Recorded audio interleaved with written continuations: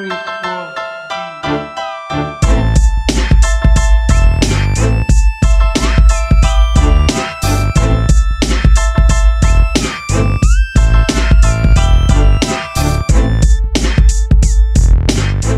everybody, to our second ever episode on the Revis and Butthead podcast. In this episode, we will discuss our thoughts on some of the rumors that have been circulating the Jets recently. But first, I think it's important to start this show off with a little bit about ourselves. Starting off with me, I am 24 years old. I work as a mechanical engineer, and I've been a Jets fan for as long as I can remember. My earliest memory of the Jets is actually watching Maurice Jones-Drew tear up their defense down in Jacksonville. I think that was in about 2005 or so. But other than that, there was a lot of good memories. And one of my favorite memories is, I think every other millennial and Gen Zers, right? Young people memory is when the Jets beat the Patriots in the divisional round of the playoffs. Now, if I had to pick my favorite play ever as a Jets fan, I think I'd have to pick week 1 against the Dolphins. Brett Favre is the quarterback. And on the play, it was a play action, pressure closing in almost in his face, and Favre launched it to Kotchery for a touchdown for about 50 yards. Great play. It was at that moment where I say to myself, is this how offense is supposed to look?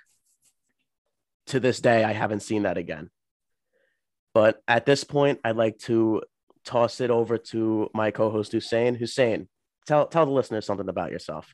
What's up, guys? I would like to say that in the last episode, we were so excited to get rolling that we just said our names and just started talking. Like, no introduction, no who are. Hilarious. So I'm Hussein. I'm from Long Island. I go to med school in Chicago now. I'm 23 years old. I've been a Jets fan, honestly, since as long as I can really genuinely remember football. Favorite player growing up was Darrelle Revis. I played corner in high school because of Darrelle Revis. My favorite memory, well, I mean, I was going to say the Santonio Holmes touchdown catch in New England in the playoff game. Then Joe kind of semi-stole mine and saying the Patriots game, like that game. So I'll pick a second one going off of Darrelle Revis. That pick six he had against the Cowboys at 100-yard. I think it was Sunday Night Football, like one of the few times in the last decade we've been on Sunday Night Football. It was, I think, the 9/11 anniversary. It was just crazy. Like that was legit. That was legit. And now I'm too emotionally attached. This is the most toxic relationship I've ever been in my entire life. I couldn't get out even if I wanted to. So here I am making podcasts about them now instead. I think the one toxic relationship that I have that's worse than the Jets is the one that I have with Madden. Because unfortunately, I decided to give my money, aka $70, which is a ripoff for this year's Madden. Every single year, like I'm gonna give him the $70. Like day 2 of the game, this is terrible. Next year, gotta give him the $70 again. And it's $70 now too. It's not 60 anymore. But and nonetheless, we're going to shimmy our way into the first topic of rumors that we have to get through. And the first one is going to be the Braxton Berrios re-signing / contract situation. Now, we all got a little attached to Braxton Berrios at the end of the year. He started making some tough catches. He made some damn good returns, especially against Jacksonville, where, to my listeners out there, me and my co-host Hussein actually went to that game. So much fun. And bonus, I started Braxton Berrios in my fantasy league that week, and he came in clutch with that kickoff return for a touchdown. He's a tough player. He's likable. The reports about him getting $9 million, I can't get behind that. I would not sign Braxton Berrios $9 million. That's just way overboard. And we saw Juju Smith-Schuster, who's another slot receiver. He only got $7 million on a 1-year contract. And Juju's production has honestly doubled to almost tripled Braxton Berrios' production. So if I'm going to have to put my cap in the Braxton Berrios negotiations, I think I'd have to say my cap would be about $5.5 million per year, which is kind of on par with what Keelan Cole got from the Jets last offseason. And as we know, Keelan Cole, when he came over from the Jags, he had some returnability as well, whether it's punts, kickoffs, whatever. But if you look at Keelan Cole's stats over the years, he's had much better production out of the wide receiver spot than Braxton Berrios. So for that simple reason, $5.5 million is my maximum. What do you think, Hussein? I totally agree. If anyone, Braxton Berrios has every right to go out and get the most money possible that he can get. If anyone genuinely wants to pay Braxton Berrios $9 million, good for them. You can have him. I love you, Braxton Berrios. You're a very attractive guy, but we cannot pay you $9 million. We just can't. Like, he'd be higher paid than most wide receiver threes, realistically, probably the highest paid. And he's coming in as a wide receiver 4, realistically, maybe even sliding down to 5, depending on how the draft goes. So you're talking about a wide receiver 4/5, obviously an electric returner, but getting $9 million. Like, I know some Jets fans are like, oh, we lost Andre Roberts and it would be the same thing. But like, it's really not. Just kind of prioritize that position in the draft. If you lose him, double dip at receiver early. We talked about it last time, call Calvin Austin from Memphis as a replacement for him potentially. Make an effort to replace it. Just don't ignore it if he leaves, but don't also overpay him. And Joe Douglas is like the stingiest person with money I've ever met. So I don't think he will not go over $6 million for him anyways. So I hopefully it's a non-discussion in about a month from now. Hopefully get him back for 3 years, $15 to $18 million. And that's it. Right. And we just saw Joe Douglas have to renegotiate with Jamison Crowder to get his contract down. And we've seen that he does not like overpaid slot receivers. And he actively went to address that. And he was a smart man, and he used those finances and relocated them to another need and signed Morgan Moses.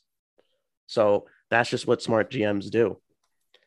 Now, I think now would be a great time. Speaking of Joe Douglas and offensive line, with his background, I think it'd be a great time to start discussing the rumors that we hear about Becton maybe going to right tackle. How Robert Saleh stated it's George Fant's job to lose, and what it means for the future of the offensive line. Hussein, what's going on? Okay, first of all, I hate like metrics like ESPN win block, like pass block win rate, PFF, but like, when it comes to evaluating offensive linemen, especially when you don't have NFL Game Pass and all 22, it's about some of the better metrics you can use because it at least gives you somewhat of an idea. Like, I kind of like to take the averages of both and see if they're kind of similar. I know they must kind of be right. George Fant, pass blocking at left tackle, kicked it out of the park at every metric last year. He was a top 5 left tackle in terms of pass blocking last year. You don't uproot that. You don't change that. You just don't hand the job back to Mekhi Becton at left tackle. And Saleh said that. And I feel like I've been saying that for weeks now, and it's got a lot of backlash, but Becton played right tackle at Louisville. It's not the end of the world if he moves to right tackle. And let's be real, it's a pipe dream saying we can count on Becton for 17 games anyways. So get Becton, play him at right tackle, get a lineman, play him at right guard in the draft at number 4, hopefully, and put your best 5 starting offensive line out on the field at any given point in time. Protect Zach Wilson at all costs. See, I'm in a very similar situation as what you just said, Hussein, because I completely agree. First of all, the scenario, it should no way be off the table completely. Becton had a great rookie year and all. He dominated when he played, but that's the key word, when he played. He left games his rookie year several times. He can't really be counted on to play a full season yet. We just have not seen it. And he lasted about, what was it, a quarter in week 1 this year before GVR's gross mishandling of the defensive lineman caused him to get hurt? It was the 3rd quarter of Zach Wilson's first ever touchdown pass. So that kind of sucks. Talk about a bittersweet moment. I mean, that injury is not his fault. And yes, no. He's 370 pounds. It's going to take him longer to heal from a knee injury. I'm not debating that. I'm not saying, oh, he's out of shape, oh, he's out of weight, but you don't uplift George Fant without at least a competition. I think a competition helps Mekhi Becton. There's been a lot of questions recently about his ability to control his weight, his motivation, his willingness to work. And what better way to bring that out of a young athlete than a competition? Just because you were the first round draft pick a couple years ago doesn't mean you're entitled to it. And George Fant came in and played at an elite level. So what reason do the Jets have to just kick Fant off to the bench, or whether it's to right tackle? What purpose? It doesn't really serve any. So I agree. Put the best five out there. Protect Zach Wilson, because Zach Wilson, when it comes down to it, these next 5 to 10 years of this franchise, wherever the trajectory is, it largely depends on Zach Wilson. So, and going back to what you said about the knee injury, I agree. It's, a 370-pound man is going to take a lot longer to rehab a knee injury compared to someone who's even 320 pounds. Those 50 pounds make a big difference. And unfortunately, when you get surgery and you decide to play video games and stream and eat, and you start to get a little heavier, and that makes the rehab process go a lot longer. And originally, it was a 4 to 8 week injury. It turned into a full season injury. I do think that 4 to 8 week timeline was way overblown for a guy his size having knee surgery. It set unrealistic expectations. I think the team doctors gave that 4 to 8 week time period really for a player that's maybe Zach Wilson's size. Because Zach Wilson missed a couple games with his PCL injury and he was back. And he, even in the Texans game, he looked shaky on his knee. I think relatively speaking, Zach Wilson missed a month and he didn't even have surgery. So saying Becton should have been back in a month, 2 months, unwise, unfair. Now, Hussein, coming from your medical background, do you have any idea of what could have went wrong with Mekhi Becton's injury in terms of just forgetting the whole 370 pounds? Do you think that how long it took was at least realistic? For him of his size, absolutely. Medically speaking, to that sense, you have knee surgery like that. I can attest to it. I tore my ACL once. I had the surgery for it. You're basically laying on the couch. Obviously, it's not the same procedure, but you're laying on the couch, unable to get up by yourself for close to 2 weeks. There's not much moving happening around there. Obviously, a guy's going to gain weight. I gained weight. It happens. Like you're bedridden for 2 to 3 weeks. You can't do much about it. So that's just how it happens. And then he had to not only rehab the knee and heal the knee, but then get back into playing shape and game shape and drop the weight. And it's just a lot of factors came together that just kind of made it, spiral downwards for him. It definitely snowballed a little bit at the end for him, especially when he started to get on the practice field. I think starting week 15, maybe, or week 14. And at that point, I remember thinking as a fan, I was just like, why bring him back? Just let him sit the rest of the year. But I'd like to go on to my next point, and that's just considering George Fant, Connor McGovern, LDT, they're all becoming free agents either this year or after next season. That's a lot of uncertainty. The Jets, that they shouldn't get complacent and stop adding to the offensive line this offseason. I've seen some Jets fans on Twitter seemingly getting frustrated about all this resources poured into the offensive line, which I can sort of understand when there's so many other issues around the team. But when it comes to the success of this franchise in the future, I can't iterate enough that it's honestly all on Zach Wilson's shoulders, with the coaching staff getting some of the responsibility in the front office as well.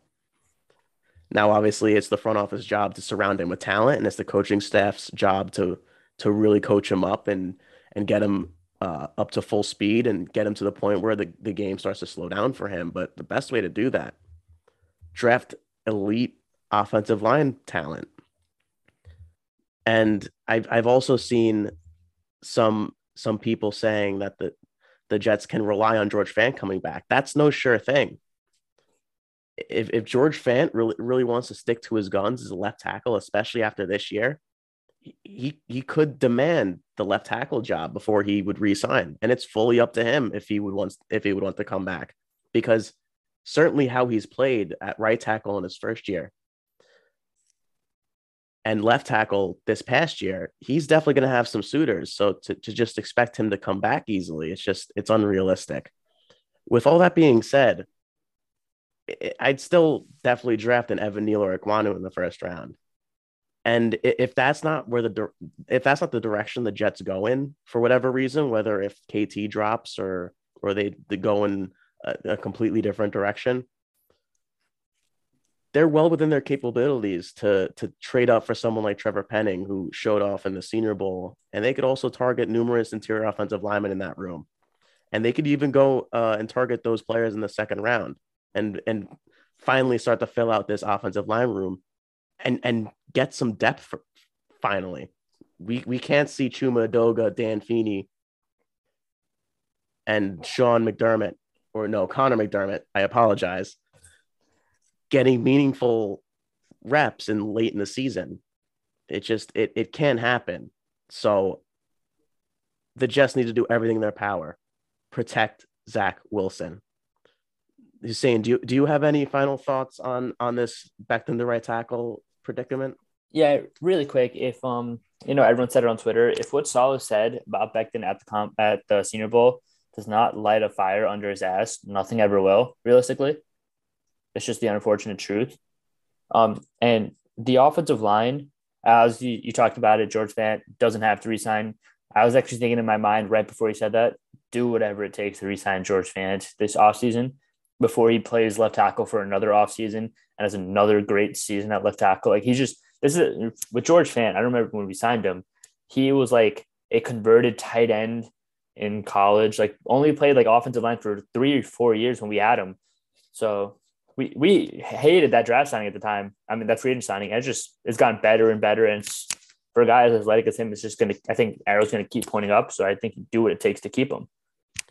And, before we move on to the next topic, I do want to remind everyone during training camp, Robert Saleh said to the press that Becton was, quote unquote, going through some stuff with regards to who knows what it could have been about.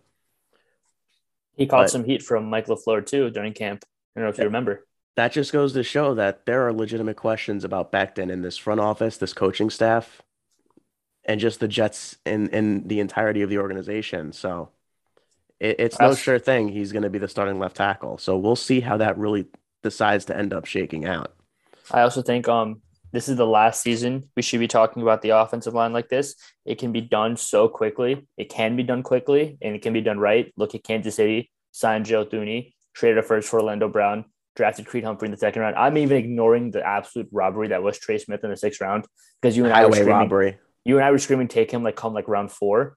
But ignoring all that, they poured in most money given to an offensive lineman in free agency. Then traded a elite left tackle for a first round pick. Then drafted their first pick of the draft in the second round, drafted another lineman. Then it can be done that quickly. It absolutely can be. And teams should not be afraid to put resources into protecting their quarterback. On that note, I think it's time for us to move on to our next topic. And that next topic is how the Jets reportedly love Kyle Hamilton. Hussein, do you love Kyle Hamilton? I've told you numerous times, if I were to make a big board, Kyle Hamilton is probably number 1. He's the best pure football player. I'm not making this big board like Jets related, just my own personal opinions. Kyle Hamilton is the best player in this draft. He's the best pure football player in this draft. Instincts, athleticism, leadership. He's a captain at Notre Dame, for God's sakes. He is everything you want. I don't care that he's a safety. Yes, positional value matters, but he's the best player. Obviously, the Jets love him because he is, if not the best, a top 2 or 3 player in this draft. You'd be dumb not to love him. Does that mean they'll take him? No, they do understand positional value. It is a thing. They're not going to take a safety that high unless they go ahead and sign Devontae Adams, Chandler Jones, on whoever the best lineman is on the market. Then, yeah, we could talk about drafting Kyle Hamilton, but it's never going to happen. You can love a really good player, but also not have plans to take him because it doesn't fit what you currently need.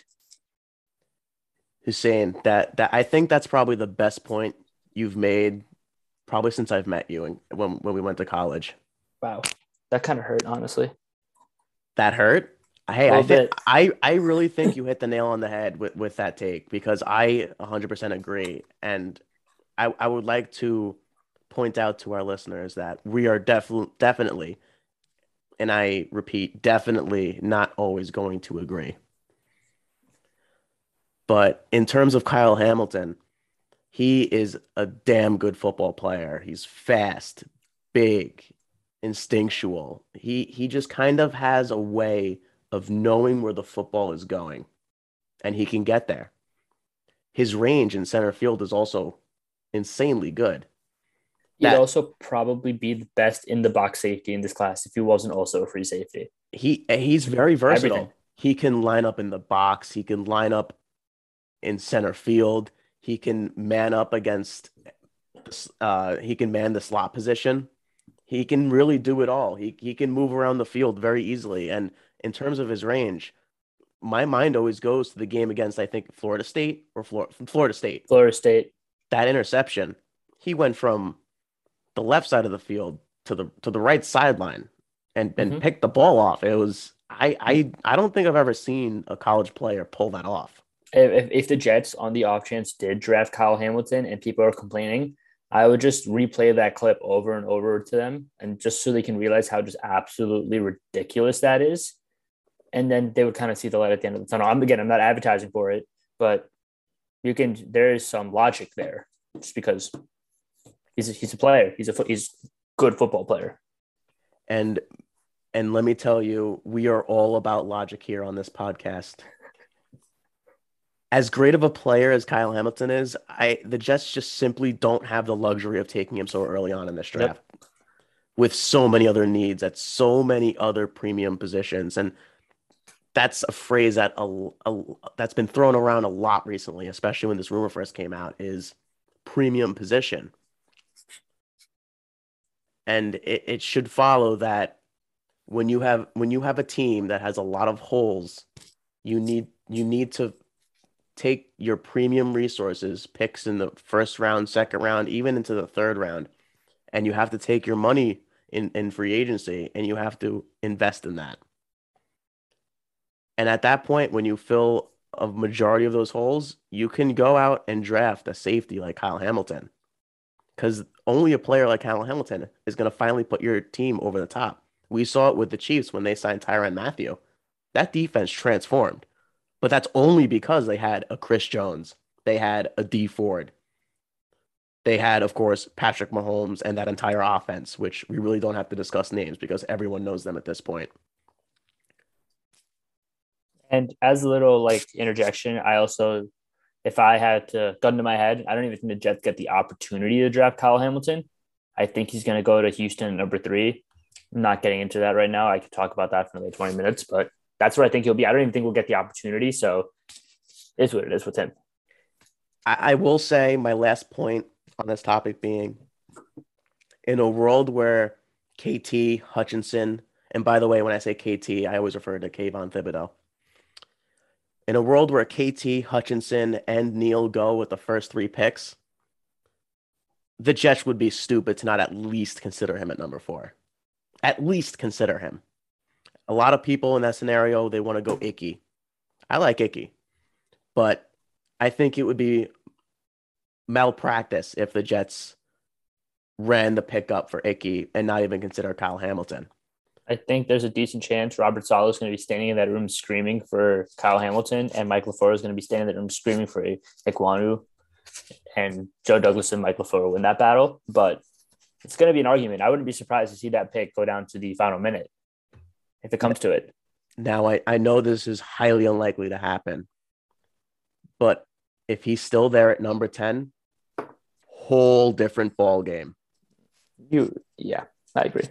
You take Whole him then. different ball game. You got me. I think if he's there at number 10, I sprint the pickup myself in my underwear. oh boy. Yeah, I agree. I think you have to take him there at that point. If it's like Iquanu at 4 and Kyle Hamilton at 10, then fine. Go get, McBride and Dotson or something like that. Like you can still make it work in terms of pass catchers. You don't get an opportunity to draft a top player in the draft at number 10 very often. Take advantage. Exactly. Now, we have we have even another rumor about draft players that are being loved. It's my favorite time of the year. Mr. UK himself, Drake London. Hussein, what's up with Drake London? Okay, I'm going to start this out with a very simple point. Anyone compares him to Denzel Mims one more time, I'm going to strangle myself. He's not Denzel Mims.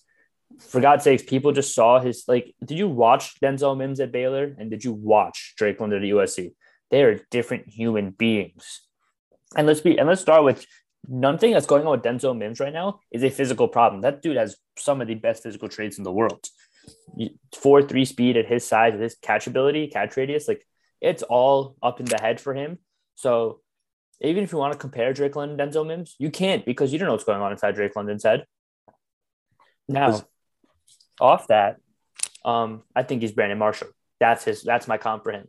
And if people want to complain about that, that dude put up the most prolific season we've ever seen by a Jets receiver, probably will ever see in our lifetimes, doing exactly what Drake London did at USC all year. So complain about that. Way to tell him off, Hussein. I got very upset. I get very upset about this topic. Does anyone know if food poisoning can last an entire football season? Asking for a friend. No, do not wish that upon me, guys. As recording this podcast, I am just don't know what got me, but I am just down horrendously bad.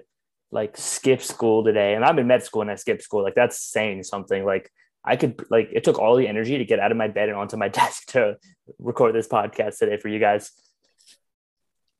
Hussein has the commitment that we all want to see from Mekhi Becton as Jets fans. In terms of Drake London, for my thoughts, I fully believe that the Jets scouting department likes him. He's a tremendous player and prospect. He's got a really high ceiling, especially with his size. And I don't know how he's going to test in terms of speed, but he can move for his size. He's not going to test poorly in terms of that. I'd probably say 4.5s if he runs with his ankle. That's still a maybe. Yeah, I don't think he's honestly going to run with his ankle injury. He may run at his pro day, but when it comes to pro days, you can add on about, I don't know, a tenth of a second to their times. Yeah. It was like just a little off topic. Do you see the Senior Bowl thing where like every quarterback broke like Josh Allen's record for highest throw velocity? Like every single one of them broke Josh Allen's record. Like they juiced the numbers so much. I thought it was hilarious. Yeah, I don't know how that happened, honestly, because I could have sworn that when Josh Allen was at the Senior Bowl, I saw someone say that his hardest throw was 72 miles per hour, but that was the combine. That was the combine, I think. That was the combine. Okay. So I guess we're going to find out if these quarterbacks have the legit arm strength what the Senior Bowl says when they get to the combine, if they work out at the combine. According to the Senior Bowl, this week quarterback class, every single one of them has a stronger arm than Josh Allen. Do with that information as you will. Good point, Hussein. Very good point. Continuing on. Sorry, Drake London. And like you said, Hussein, I don't believe that Mims 2.0 is what I apologize. Drake London is going to be.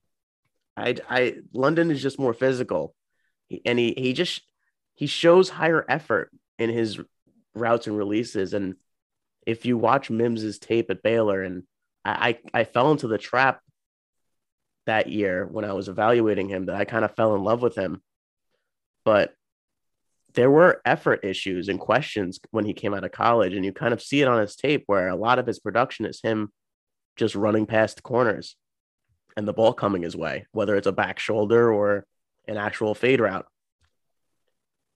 And you didn't really see Mims sink his hips or really do any head fakes or anything to any route running nuances. He kind of just relied on his physical abilities. And when I would watch Drake London, he shows a lot more in that regard. Now, he's not perfect. He is certainly no Garrett Wilson or Chris Olave when it comes to route running, but he definitely has his positives, and he can work on his route running. And he moves very well as a large man, and it's very difficult to move well as a 6'5" lanky, big built receiver like Drake London is. Yeah, at 6'5", people don't understand that you move differently. Obviously, you're not going to be as crisp or as clean as Chris Olave or Garrett Wilson. Nobody ever said that. That was never going to happen. But then, you know what happens when do you trust Garrett Wilson to win the 50-50 ball every single time? More often than not, yes. The way I would trust Drake London to win a 50-50 ball? Absolutely not. Do I trust Garrett Wilson to just lower his shoulder, like throw him a screen on 3rd and 1 and just lower his shoulder and go get the first down the way I would trust Drake London? Also, no. He brings something different. Now his route tree is kind of limited. It's mostly just fades, out and ups, comebacks, curls. But I think one thing that speaks to his athleticism is the amount of screens he got. He was one of the better after the catch receivers. He only played 8 games. This is through PFF. He played 8 games. He led the league. He led all of college football in contested catches, playing half a season. He was one of the best in yards after the catch. Again, in only half a season. Yards after contact. He was up there with everything. So he's just not a win the 50-50 ball. He's going to hit you in the mouth and run you over. And if you could just make those routes a little better, if you can work on that with him and use him the way he's designed to be used, then I think again, just coming back to this, it's going to be Brandon Marshall. And it's kind of the same take as Kyle Hamilton, where you'd be foolish for not saying you're in love with the good player. That does not mean Drake London is the number 1 receiver on their draft board. He could even be number 2. If somebody's the number 2 receiver on their draft board, probably top 15 player on the draft board, you have to love them. They could love Traylon Burks more and take him at 10 if he's there. That doesn't mean they'll take him. They'd be foolish not to love someone as physically talented as him. It's quite common for teams to like more than 7 players in the draft. Actually, I only like 6 this year, so that kind of sucks. Oh, that's very unfortunate considering we have, I don't know, about 10 picks. Darn it. But you are right, Hussein. But I do want to address that I've seen a lot of takes that Drake London doesn't fit this offense. And you brought it up with his yak ability and he really wants to initiate contact and being used on screens. And I've even seen some like jet sweep handoffs that was given to him. It's a different kind of yak ability. It's different. Exactly. He has big strides. They eat up a lot of ground. And it's just the way he moves. You kind of are taken aback just by his size and how quickly he gets to places and covers space. It's quite remarkable. But in terms of his fit in this offense, I see a perfect vision of him in this offense, Hussein. And you want to know what his role would be? What would it be? He would absolutely excel in the play action passing game. And the reason I say that is because the Jets, Mike LaFleur, we all know he wants to establish the run, and he stubbornly stuck to it and tried to run the football for the first half of the season, even though it wasn't working. But when it does work and those linebackers have to commit to coming up and stopping the run, that leaves Drake London a perfect opportunity to get behind the linebackers where Zach Wilson can put the ball up above the rim only where Drake London can get it. And you can see a lot of the aspects and elements of the Tennessee Titans offense with Derrick Henry.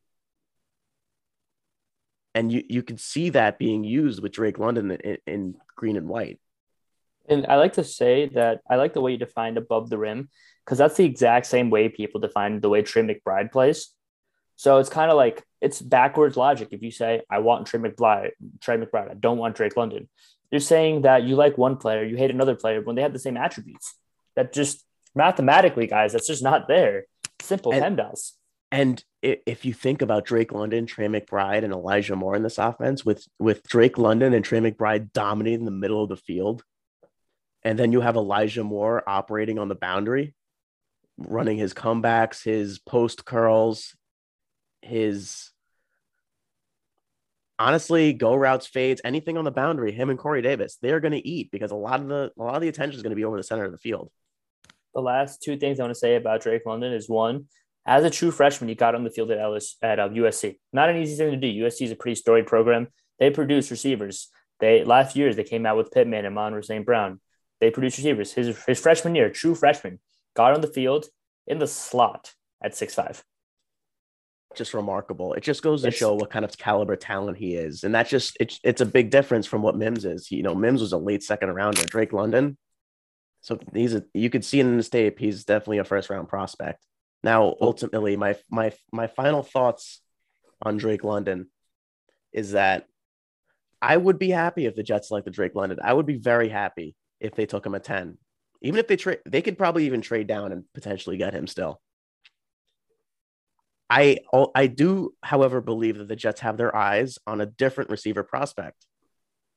And it's also important that we as fans realize that teams are going to like multiple wide receivers in the same class, but you can only take one with your pick. So it's, you love Drake London, but do you love anybody more? That's the question the Jets have to ask themselves. I agree. And I do think this conversation may be a bit of a moot point because I'm also pretty convinced that they will trade for a receiver before the draft. It will be addressed. I think they want to bring a veteran into the room anyways, but that's a whole other thing. The last thing with Drake London is that if you watch Zach Wilson's college tape, that guy threw up more 50-50, just win deep balls than any other quarterback in college football. It was his favorite thing to do. And he had receivers at BYU who won those balls for him. We don't have anyone who can win those balls right now. That's the balls Zach Wilson likes throwing. And we saw him. He's thrown those balls this year.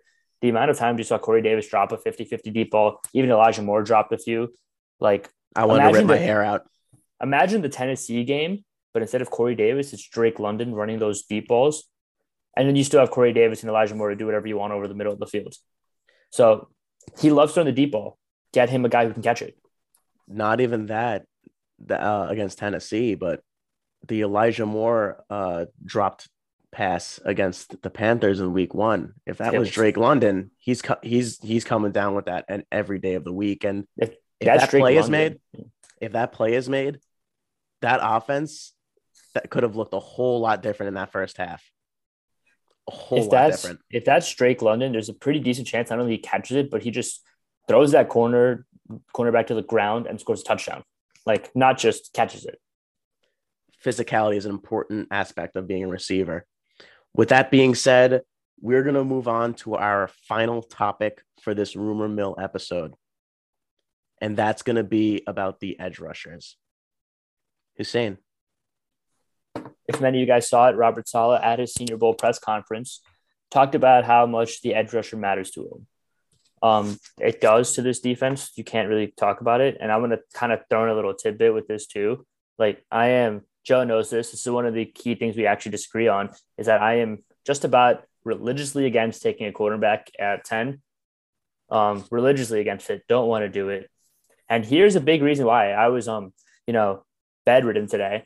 And one of the things I found out, what was the worst year of Richard Sherman's career? What was it?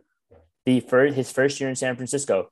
Lowest career PFF grade, no picks, career low in pass deflections. Want to know one of the best years of Richard Sherman's career? Not the best, but like what? The year after, when he got named the second, not the best year, but like he got named the second team All-Pro the year after.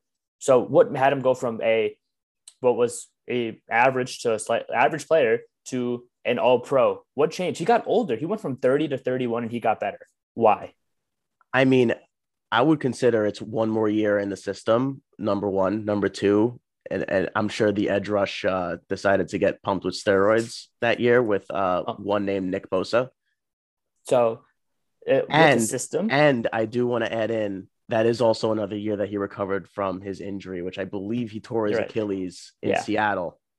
So with the system, they ran the same system in Seattle that they did in San Francisco, right? So there's no system transition. But what they did is in one offseason, they added Nick Bosa and they added D Ford in one offseason. That's what changed it. That's what Fred Warner's 2018 to 2019, he took a huge jump too, because they added not one, but two very good edge rushers at the same time. Now, I do want to defend myself at least a little bit. I just want to start off by saying I have an unhealthy obsession with Sauce Gardner. He is my CB1. I love his style of play. Long, lanky, he can press. He would be a perfect fit in the Jets defense. So Hussein, I'm going to ask you. This is one of my situations where I would be all in at taking a corner at 10. The Jets take probably a lineman at 4, whether it's Neal or Icky. And then at 10, they take Sauce Gardner. Then the Jets trade back into the first round and select Jermaine Johnson. How do you feel? I feel like I'm genuinely questioning if you did anything to wide receiver before the draft. Well, in that case, I would hope that the Jets would have addressed receiver at least in free agency, but at least that opens you up in the second round pick to at least take some sort of pass catcher. Because if that's the scenario, I take a tight end with my second round pick, whether it's Ruckert or McBride. I think the only time Sauce at 10 comes into conversation is if you can add a receiver in free agency or the trade market. Right. But that right there would change the entire ball game. But if that happens. This defense thrives on edge rushers. They don't thrive on corners. Like I don't see the whole. Like I told you this. I made a point about this. Do you want to hear who San Francisco had at corner this year when they went to the NFC title game? Trash talking great Josh Norman. Trash talking great Josh Norman. Do you guys remember him from Carolina? Yeah. And fighting OBJ. Yeah, that guy. He actually was, I think he led the 49ers cornerback room in snap count this year. That's a crime. Right. There, I will say I do recall there were some injuries in that room. But he did get most of the playing time. Yeah, so his snap count, I'm checking it right now, 71%. The other two corners who were over 50, Emmanuel Mosley and Kawan Williams. Those are the three corners they trotted out and almost went to the Super Bowl if they didn't have Jimmy Garoppolo realistically. And I'm just going to make the quick point to everyone that Jimmy Garoppolo is a perfect example of why you draft for ceiling when you draft a quarterback and not for floor. But this defense thrives off edge pressure, and Carl Lawson, I love him. I thought he was going to have a great year. He's coming off an Achilles. You don't know what you're getting. And him by himself is not enough. You need another guy opposite him. If your front four can be, because we also saw how much Saleh loves to rotate, you just need more at that position anyways. Exactly. I don't want to be trotting out Bryce Huff as a starter, as nice as he is as a rotational player. And he can do some really great things along that edge, because in that Tennessee game, he was downright unblockable by the tackle. But he needs to be a rotational player. If you can add an edge, I think Bryce Huff might end up being like the best edge 3 in the league or up there, because him as a situational player is phenomenal. But again, if you don't add anyone to edge significant, and I'm talking significant, I'm talking about a high draft pick or someone who's about to get traded or cut. If you don't add someone there, then you're starting out Bryce Huff at edge for 17 games again. And you're not going to win football games like that, not in this system. Now, there are multiple ways to get an edge rusher this offseason, thankfully, whether it's a trade for Daniel Hunter, or if they do end up drafting one at pick 4 or somewhere in the second round or in any other round, as a matter of fact. But I do like the idea of adding someone in free agency. And the reason for that is that I like a lot of the names that are there as of right now, of course, because tags happen, re-signings happen. So we really don't know yet, but I'm just going to throw out a couple names right now. And I like these players a lot. There's Derek Barnett, Chandler Jones, Hassan Reddick, Randy Gregory, even though he usually tests positive for either marijuana or PEDs once a year. Unfortunately, we're never going to sign Randy Gregory. Joe Douglas just won't do it. Oh, I agree. Randy Gregory is not a Joe Douglas guy, but even more players. There's Emmanuel Ogba, and I think a very underrated name that no one is talking about, Harold Landry. Dude, he's actually he's going to get paid this offseason. I really hope he doesn't, because he can really pin his ears back and get after the quarterback. And if Carl Lawson can at least return to a reasonable floor for a player of his caliber, and adding someone like Harold Landry, that is a very dangerous edge group, along with Bryce Huff rotating in. For what it's worth, I do think Harold Landry will be the second highest paid edge rusher in terms of the average annual value this offseason behind Chandler Jones. But the guy you talked about and somebody that I've told you about him so many times about how I feel about him, Emmanuel Ogba. I want him, plain and simple. He played edge for the last 2 years for Miami. 9 sacks, 9 sacks. Now here's the best thing with Emmanuel Ogba, and I feel like it's something that it happens to the Jets 4 to 5 times a game, and we never see it happen. Passes batted down at the line of scrimmage by defensive linemen. I feel like it happened every game, 4 or 5 times. Did we ever have it happen? No. No, never. Our edge rushers need to make sure they get their hands up in the air, especially when the quarterback is about to throw that ball. Joe, do you know how many passes defended Emmanuel Ogba had this year? This year alone, I'm gonna say maybe 6. 12. Yep. Wow. 12 passes defended, 9 sacks. Wow. I wish everyone could see my face how I reacted to that, because 12, that's quite a bit. That's a lot. That's a lot. That is a lot coming from an edge That's the type position. of guy you target. But something to remember about Miami's defense is they're a cover one man defense. Yeah. They blitz a lot. And it's kind of like the same situation as the Ravens with Judon coming out. Now, Judon had a great year for the Patriots. He was a player of the year candidate? Was he? I have no idea. I think actually one name that we also didn't really touch on, who I think will become available, Zadarius Smith in Green Bay. If he's cut. That's a big if. Green Bay is $50 million over the cap before they've even considered bringing back Rodgers, before tagging Devontae Adams, anything. And Zadarius Smith, because they restructured him last year, his cap it's like $28 million. I'll be shell-shocked if they keep him on the roster. Him and Preston Smith both, one of them will shake free. And to your point about Judon, he had 12.5 sacks this year. Oh, he was a Pro Bowler. He was great for the Patriots. But just going back to what I was saying about Emmanuel Ogba in Miami, Miami's a blitz-heavy defense, and in a blitz-heavy defense as an edge rusher, you're bound to get some free shots at the quarterback. Not saying he didn't work for any of them.